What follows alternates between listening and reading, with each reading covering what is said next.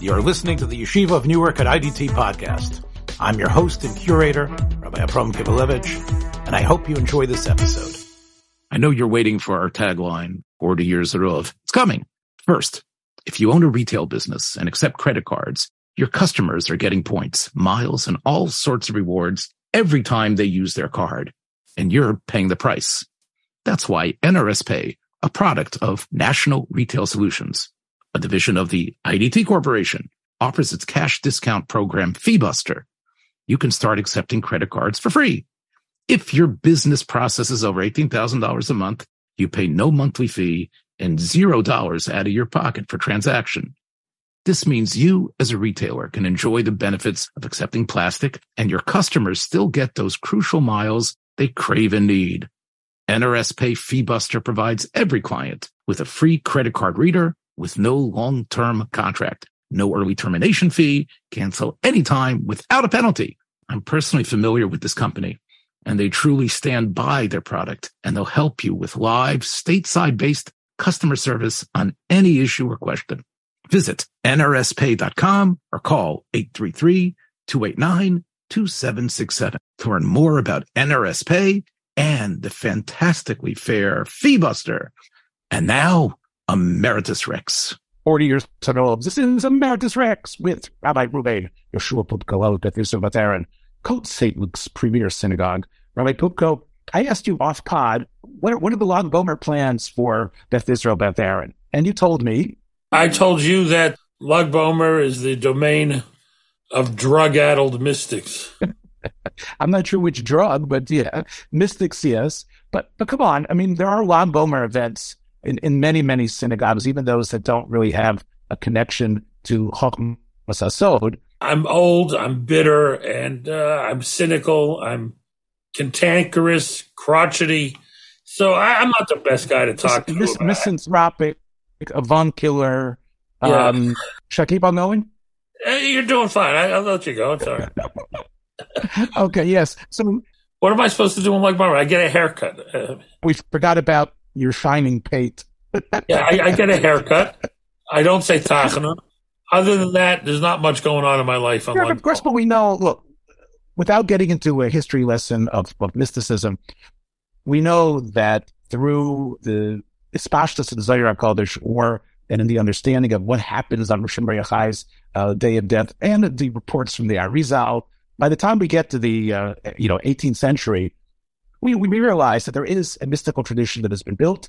And around that mystical tradition, as we know from what happens, and of course we talked about Meron, but even before that period, what gathered around that circle of mysticism, as you say, was a fun time, a sense of enjoyment of life. And I would even say, Ralph, that one could make the argument that part of why Kabbalah was popular wasn't because it opened you up to, like Grant says, to all these primitive ghosts and spirits and made you sort of abandon your free will to these other powers.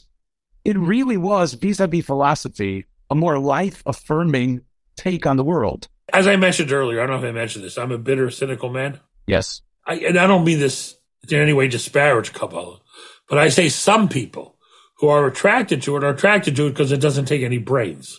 In other words, it's a series of declarative statements. This is that Sphira. This is this emanation. This is that. It's a series of declarative statements. It's not critical analysis. I think in any Torah discussion, there's certain givens that you can't question because, as we learned from the Briskers, are the ultimate a paragon of that, right? The state. This is adin, so you can't really, even in many Talmudic discussions, there's certain, the Muslim Sidrash, there's certain things you can't say. What means anything. We don't go that way. If you have the two branches, philosophy versus Kabbalah, philosophy demands, and if we take the Rambam and others as the great spokesman for a philosophical approach to Judaism, then Prishus is very important. Being able to realize that the body is, in a way, your enemy that you have to overcome, because as the Rambam says, the body imparts such limitations to your perception that you're just waiting for you to get the hell out of that body. And eventually, as a soul, a soul that's an intellectual being, be able to have vistas that are unbound and be part of the world of ideas. That's the philosophical view of Olam Haba. The Kabbalistic view, however, talks about working with this body and altering it, changing it, and ultimately it shares in the Tchias HaMesim. Yeah, no, there's no question that the fusion of Kabbalah with Hasidus, and I'm not sure fusion is the best word. Maybe fusion, which implies connectedness, it makes it even too distant, as if they were ever separate. But yes, the fusion of Hasidus and Kabbalah certainly emphasized those parts of Kabbalah which were very life-affirming, no question. I couldn't agree more. The purpose of philosophy and the purpose of Kabbalah are the same, in that they're there to answer the big questions. So if you ask a philosopher, if God is all good and God is all knowing and God is all powerful, why is there evil in the world? The philosopher will have a very, complex, profound philosophical response to that question. Not necessarily satisfying. Not necessarily satisfying, but they'll have an answer or an approach. Kabbalah is a series of answers without questions. In other words, Kabbalah never says, well, if God is all good and God is all powerful and God is all knowing, why is there evil? But instead, what Kabbalah will do is provide a Kabbalistic answer. In other words, what do they answer? They say, there was Tzimtzum, and then there were Shviras HaKelim, and then there were Nitzitzis, right? That's how they will answer the presence of evil in the world, right? Meaning that evil is not truly evil. Meaning that there is, in a way, a purpose for you to be confronting by this. Right, but they will answer the question. The purpose of the Shviras HaKelim and everything else in Tzimtzum, the purpose of that is to answer the question, how is there evil in the world, or why is there evil in the world? And why is it so strong, and why is your Yetzer Hara so powerful? Philosophers begin with a question. Kabbalah doesn't begin with a question. That doesn't mean the questions weren't there. Of course, it does present a system, and it does demand, and I think the Rambam would have said this too, that when you start studying philosophy, you need to shut up and listen for a couple of months or years before you're ready to actually join the debate. Right. And I think true philosophers knew that it takes a long time to sort of like change the human in a way that he's a listener and an understander. And as the Rambam himself says, sometimes he needs to do calisthenics like math and science and other things that sort of ready his mind to think in an abstract way. Now, Kabbalah also demands certain religious qualifications for really entering into the Kabbalistic world. But it doesn't demand thought. No, I'm not telling you that the originators of Kabbalah weren't deep and profound thinkers. What I'm telling you is that their formulation of their eschatology, right? The formulation of it leads to mindless embrace of imagery without nuance. Oh, yeah, okay, there was Tzimtzum, then there was this, then there was that. It answers the question and it seals the question. Philosophy never seals the question, right? Philosophy triggers the ongoing profound search for wisdom and the elusive search for truth and all of that. I think you do a disservice by saying there's no nuance. All right, I'll grant you nuance, but you can't tell me that it doesn't seal the conversation. Once I hear Shviras HaKelim and everything else, what is there left for me to think about?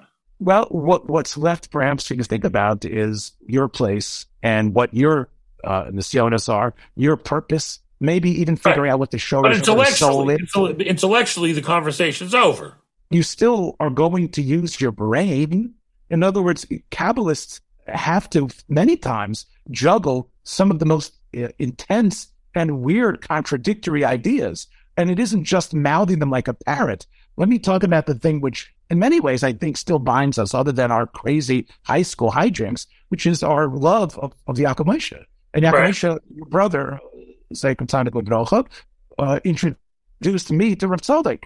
And I know Rav Tzadok, as a Talmud of the Ishbitzer, was very much into this antinomian double truth, where everything becomes good and evil really changes. So again, I don't consider it unnuanced. You just have to know how to apply it. Many people, I think, if they are confronted by the Pri Tzadik or any of Tzaddik Svarim, are somewhat taken aback. They sort of can't figure it out. Is everything? Everything is the beginning of everything else. You almost get into the sense that you can answer any question by like a Rubik's cube, moving the pieces. What Tzaddik does, I don't know, and again, I defer to you. I mean, on this subject, but it seems to me what Reb Tzaddik does is he harnesses the energy and the ideas of Kabbalah, but he takes it in a very deep and profound philosophical way. What Reb Tzaddik did was he repackaged the essence of Ishbis Chassidus in a levush that everyone could hold on to it, and he sort of hides some of the wilder parts of things. Right, right, yes. Everybody knows that the Ishbitzer's statement's all about Pinchas and Zimri, that Zimri was really right. Yeah, Pinchas the Kanoi was really right. I mean, there are things, and which is also based on... There are things which are a little close to, Sabbatian. The Sabbateans were definitely into the body and into overcoming the body, and actually sort of extolling the fact that they were living in a world that was already mistukan, that was misukan already, and therefore they could engage, at least the holiest ones, like Shabsei Tzvi, in shagging, people, like he did on Asar B'Tavis, whatever it was, that he was going to do. I mean, the idea of Aveira Lishma. Yes, right. It's something that could happen, and again, there's enough Kabbalistic allusions how evil changes, and that evil is ultimately find the shorosh of good. And as Rav Tzadok consistently says, based on his Rebbe, the Ishbitzer, what will happen in the Messianic age will realize that everything was possible, and all our Averis, including the sexual ones, were really all for something positive. And where we came to, it had to happen specifically this way. I mean, Rav Tzadok is quite repetitive in that fashion, and you're right, I could see a rational curmudgeon. I could see a rational curmudgeon saying, I don't buy it. But that's why I threw Rav Tzadok in your face, because I'll tell you a funny story. I was in Lublin one night, and it was around midnight. I was with my son, Avi, and another guy, Tzvi Sperber, great guys.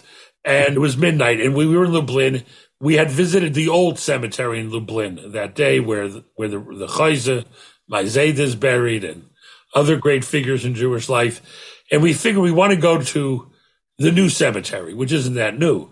In Polish, the Nowa Cementarz, the new cemetery.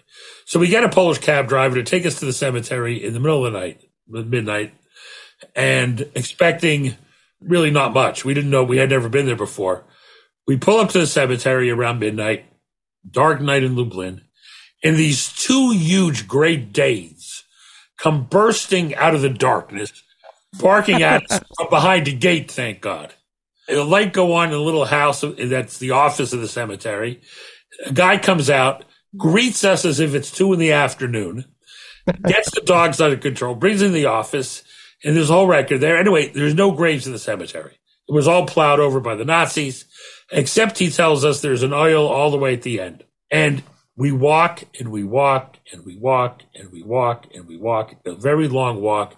We get to the oil. The oil is the oil of Reb Tzadok and Rabbi Kiv Eger's son, Reb Leibel Eger. It's Reb Leibel Eger. Eger's grandson.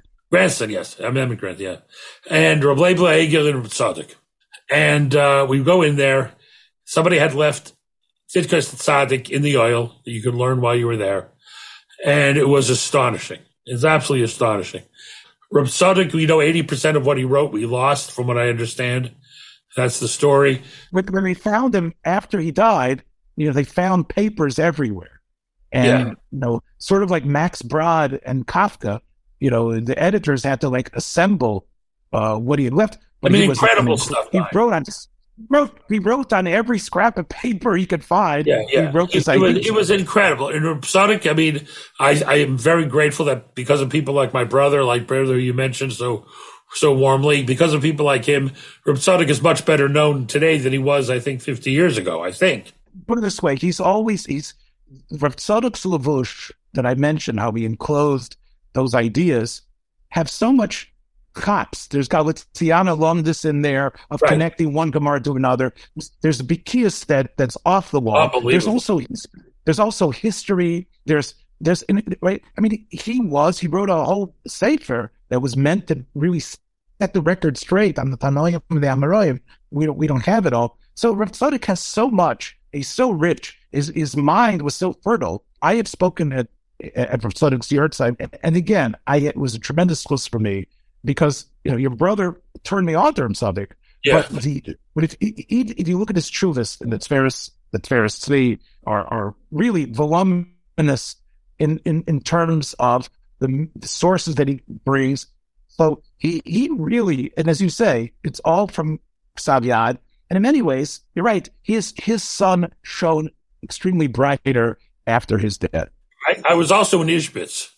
In Ishbitz, there's one grave in Ishbitz, and that's the Ishbitzer's grave. And we were by the Ishbitz. I was there with my son Avi also. I remember Avi standing by the grave of the Ishbitzer trying to explain the things you just said about the Ishbitzer to a group of young people who were very far from Jewish life and Jewish literacy. And it is very hard to do. He pulled it off. But the ideas are so radical that they can be very easily misunderstood or taken too far. Yeah. Well, there's no question about it that this break for the Kotzker and Ishbitzer, it was extremely important. And I think that, after the Ishbitzer died, the Kotzker was still alive. And the Kotzker actually sent out messengers to bring Rav Leibel Eder back and Rav Tzadok back if they wanted to come back to him. Because when the Kotzker was alive, he sort of saw the Ishbitzer as his heir apparent, but the Ishbitzer had his own way of looking at things. Of course, this is, they talk about the Shari Chochma of Tav Reish. In the Zohar, it says that 1840 was this incredible moment of the gates of wisdom opening up. And every single Chassidus applies it to them. They say it's when the Tzemach Tzedek from Lubavitch also was a tremendous guy. It's when he started saying Maimarim. They say it's when the Ishbitzer started saying things was in Tav Reish. It was also, of course, a very important year in terms of the European nationalism, as you know, in terms of changing of what's always happening in all the different states. So there's a lot of looking in this way. I believe that Tzadok and went with the Ishbitzer could have been the Kotzker's project, but instead the Kotzker found another person to fill the Ishbitzer's role, and that was the Avnei Nezer. And the Avnei Nezer becomes, in a way, the ultimate heir, where everybody quotes him. His shuvas are Niskabel, B'chol Tfutzas Yisrael. Right. I'll just take one little vignette about this. Obviously, the boy Avram Bornstein was a Eli to start out, but the Kotzker said before he even had him as a son-in-law, he said to his father, the Agudas Ezel, Rav Nachum, don't let him study Hasidus yet. Don't let him study Sifrei Sod. Give him Shas, Paiskim, and you'll see. He might be behind his friends now, but when he eventually enters into it, he will shine magnificently. The Ishbitzer is a tragedy in a way. And I think the Avnei Nezer, and then, of course, as you're, of course, familiar with his son, the Shem Mishmuel, which is another sefer which has tremendous popularity outside of the Chassidus world. Okay, but I think all of this talk that we're talking about, we talk about Lag B'Omer.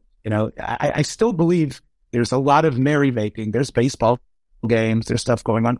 Off pod, you asked me this question, that I really believe that kids were going out with bows and arrows, and you said that you found in what book was it that you saw? Actually, I made a mistake when I mentioned to you earlier. It wasn't in the Sefer Zikaron, the Isker book. It was in a book written by a fellow who ended up living in California, writing about his childhood in pre-war Tarnow.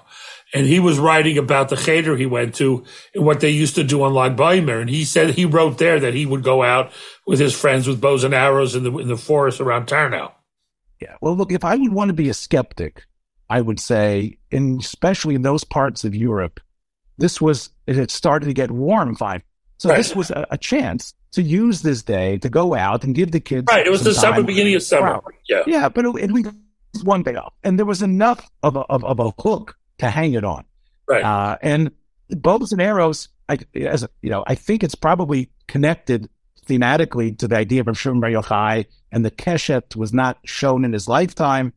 there's something about that arc that I think, in a way, perhaps is a symbol. We know that it's also a remez, of course, to procreation and other things. So the idea of the bow and arrow, and letting the kids shoot arrows, I mean, it sounds strange. I mean, it sounds strange to our ears. Chabad, of course, has turned Lag BaOmer into a day that they can, Right. have parties. And they sort of, again, let's give them credit. They beat everybody to the punch here in America. They had parades. They had a circus-like atmosphere.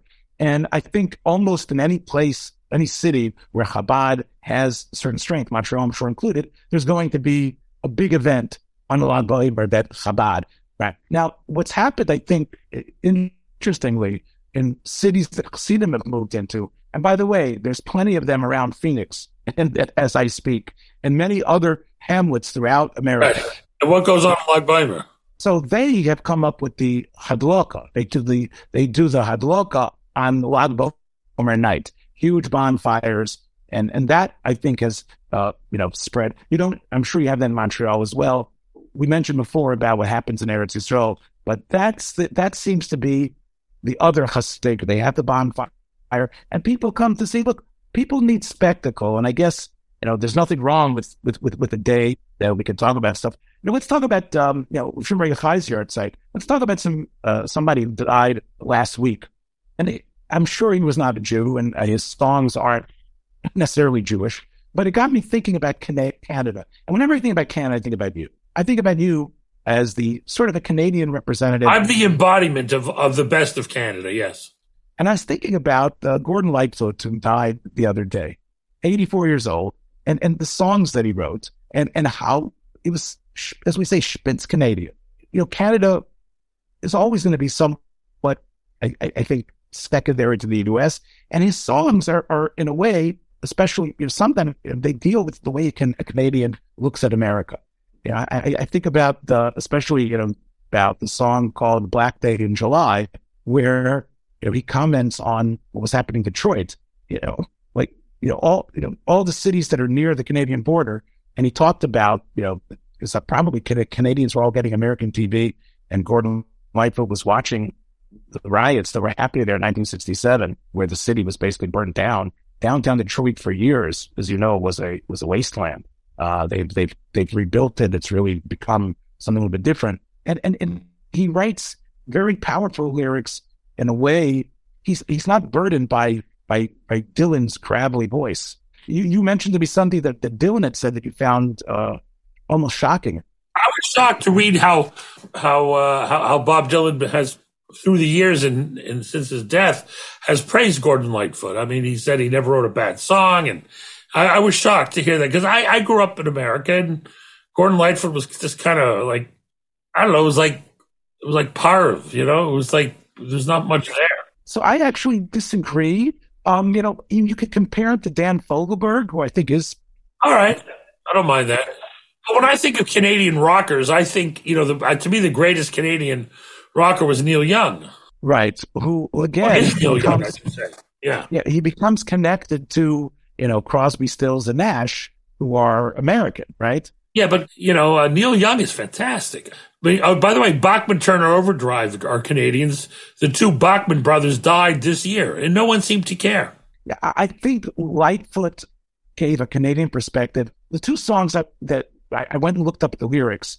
First of all, Dylan, I guess you hear the lyrics more because you say, I can't listen to that voice because, he sounds like my grandmother with a chest cold, right? I love Bob Dylan's voice. I always loved Dylan. Okay, but part of it, so therefore you can hear the poetry in the way, in his line reading. I think because Gordon Lightfoot has a much sweeter, richer, deeper voice, the lyrics somehow get lost. It's counterintuitive, but I think it's true. I think the worse the voice, the more you're hearing the words. The better the voice, the more it blends with the music and the guitar playing, and you remember the refrain. So I went back and looked at the lyrics, and I saw that Black Day in July, it could have been written yesterday about George Floyd.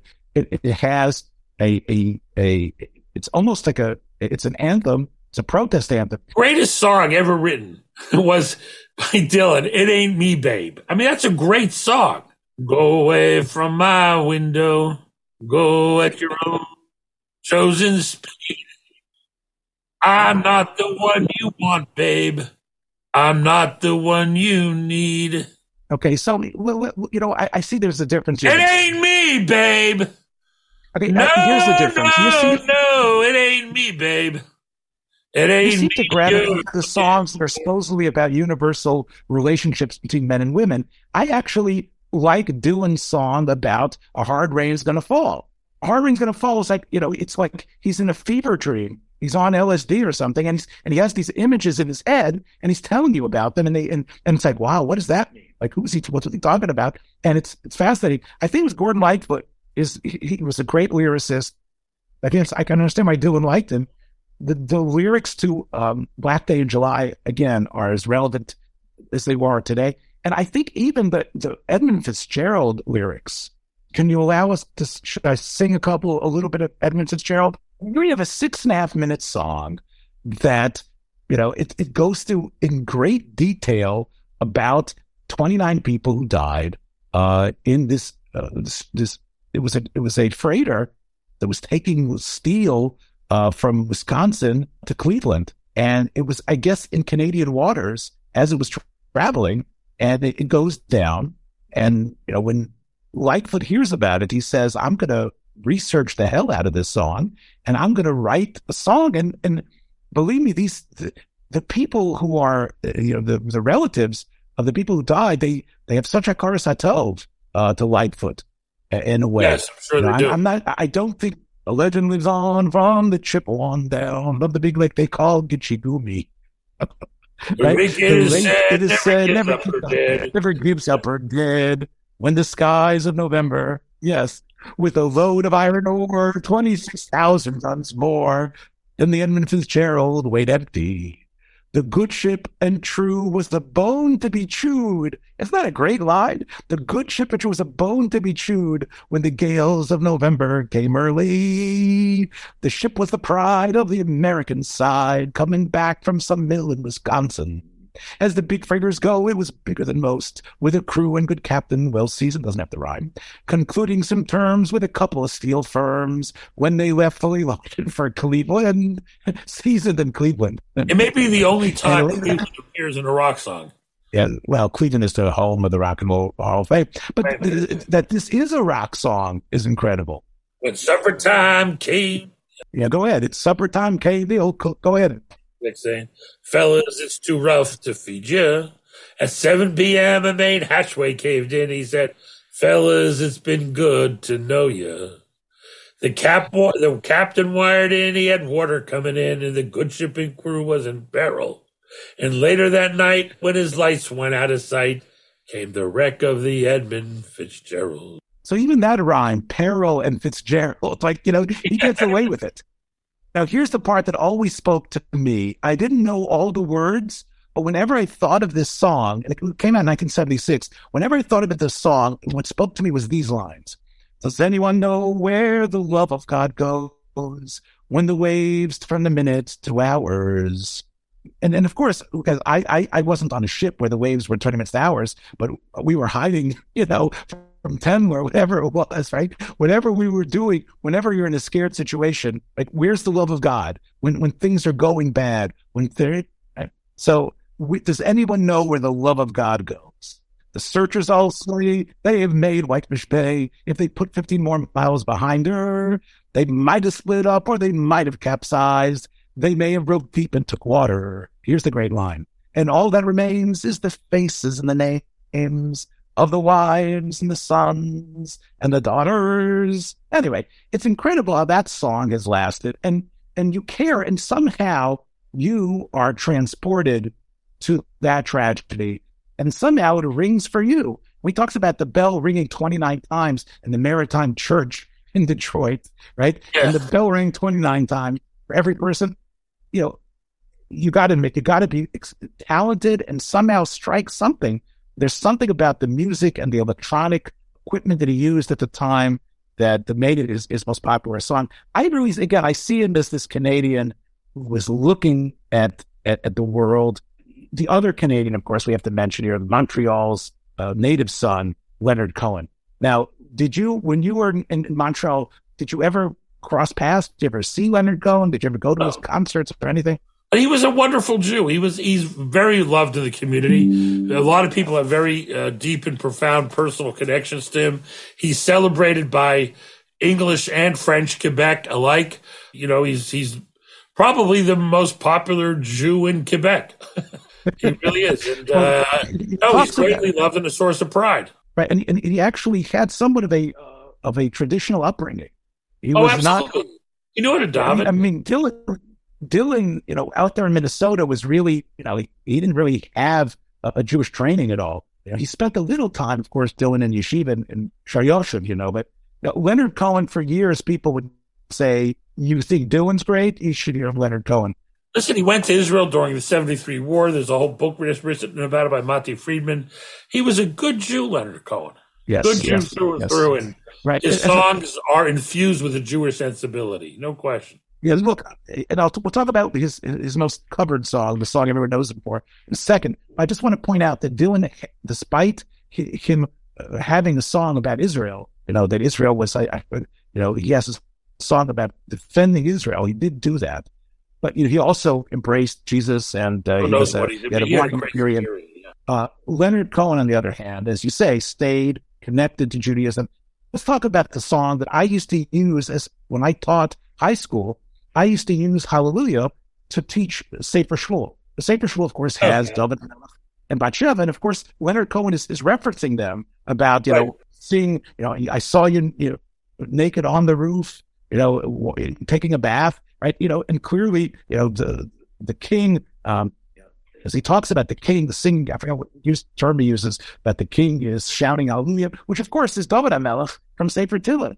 So really, it really is a musical way to think about David HaMelech, a flawed, perhaps in some ways, person, showing love, having a connection with a source greater than yourself. And the song Hallelujah, it's been covered by so many people, and it's really made its way into a lot of shuls. A lot of, I would say, more modern shuls are using that song for L'Chadodi and other things. It's Philip Roth was very bitter that they gave Dylan the Nobel Prize. Yes, we couldn't believe it, but we know that Roth was unmatched. By the end of his life, it was clear that even people like John Updike really didn't measure up to the type of cogent prose power that Roth was able to marshal. And Roth he didn't get the Nobel Prize, but they gave the Nobel Prize to Dylan, who was based on what? His songs. Listen, it's an open question, but what will people think of Roth in 100 years? I agree with you. His brilliance is unmatched. Even Zuckerman Unbound, all that stuff was great. All of it was great. I love Sabbath. And I would recommend to our listeners, by the way, I do not like the miniseries that Showtime or whoever it was made on the Plot Against America. I thought it was overly political. But the Plot Against America is such a sweet, beautiful book about, it imagines a nightmare, but the way he recreates 1930s Newark. And what fantastic! Here was, he was, and he was careful, and he was well researched, and he knew what he was talking about. He was a very hard working writer. Besides being a very, I have to tell you, when I read through the 20 pages of American Pastoral that talks about how they would the dye industry in New Jersey, I now understood the Gemaras in Shabbos. About why you don't go to the person. It stinks, it smells, it takes hours, you have to go back and forth. Yeah, I read Roth. Now I know Pshat. I know. No, he was so good, Roth. He was so you're saying you think in 100 years people will see him as a relic. So I don't know. It's an open question. Well, again, this really gets us into what's happening with the woke world. I mean, Huckleberry Finn needs to probably have 3 pages of cellophane wrapper around it with warnings on it about how you can't, how it's going to be different. Maybe songs, maybe that's really in a way the difference. A song or poetry, unless it's so apparent, can somehow last and be reinterpreted for new generations. It's harder to do that when you have a slice of life about Huck Finn on the Mississippi with Jim and the dialects that are used there. It's hard to make the type of universal themes that will play in the year 2023. Maybe people will have that same thing with Roth. I mean, Roth did throw himself into, and The Human Stain, as you know, was his sort of racism book. As you remember, it was about a professor. It was called Coleman Silk, who passed as white. Yeah, he was a black man who people thought was just a dark-skinned Jew, and he had this fictional life about himself. And I think that's, I'm not sure if people are going to look at that as something classic, but, well, my friends, that's about it. Leonard Shtetl got in, and maybe Gordon can get into the back door from the Chassidei Masalem. And just remember, it ain't me, babe. No, it ain't me, babe. It ain't me you're looking. All I can say is we will definitely be back next week, and the answers, my friend, will be blowing in the wind. Take care, everybody. Thanks for joining us for another episode from the Yeshiva of Newark at IDT Podcast. Be sure to subscribe on your favorite podcast app so you don't miss a single episode.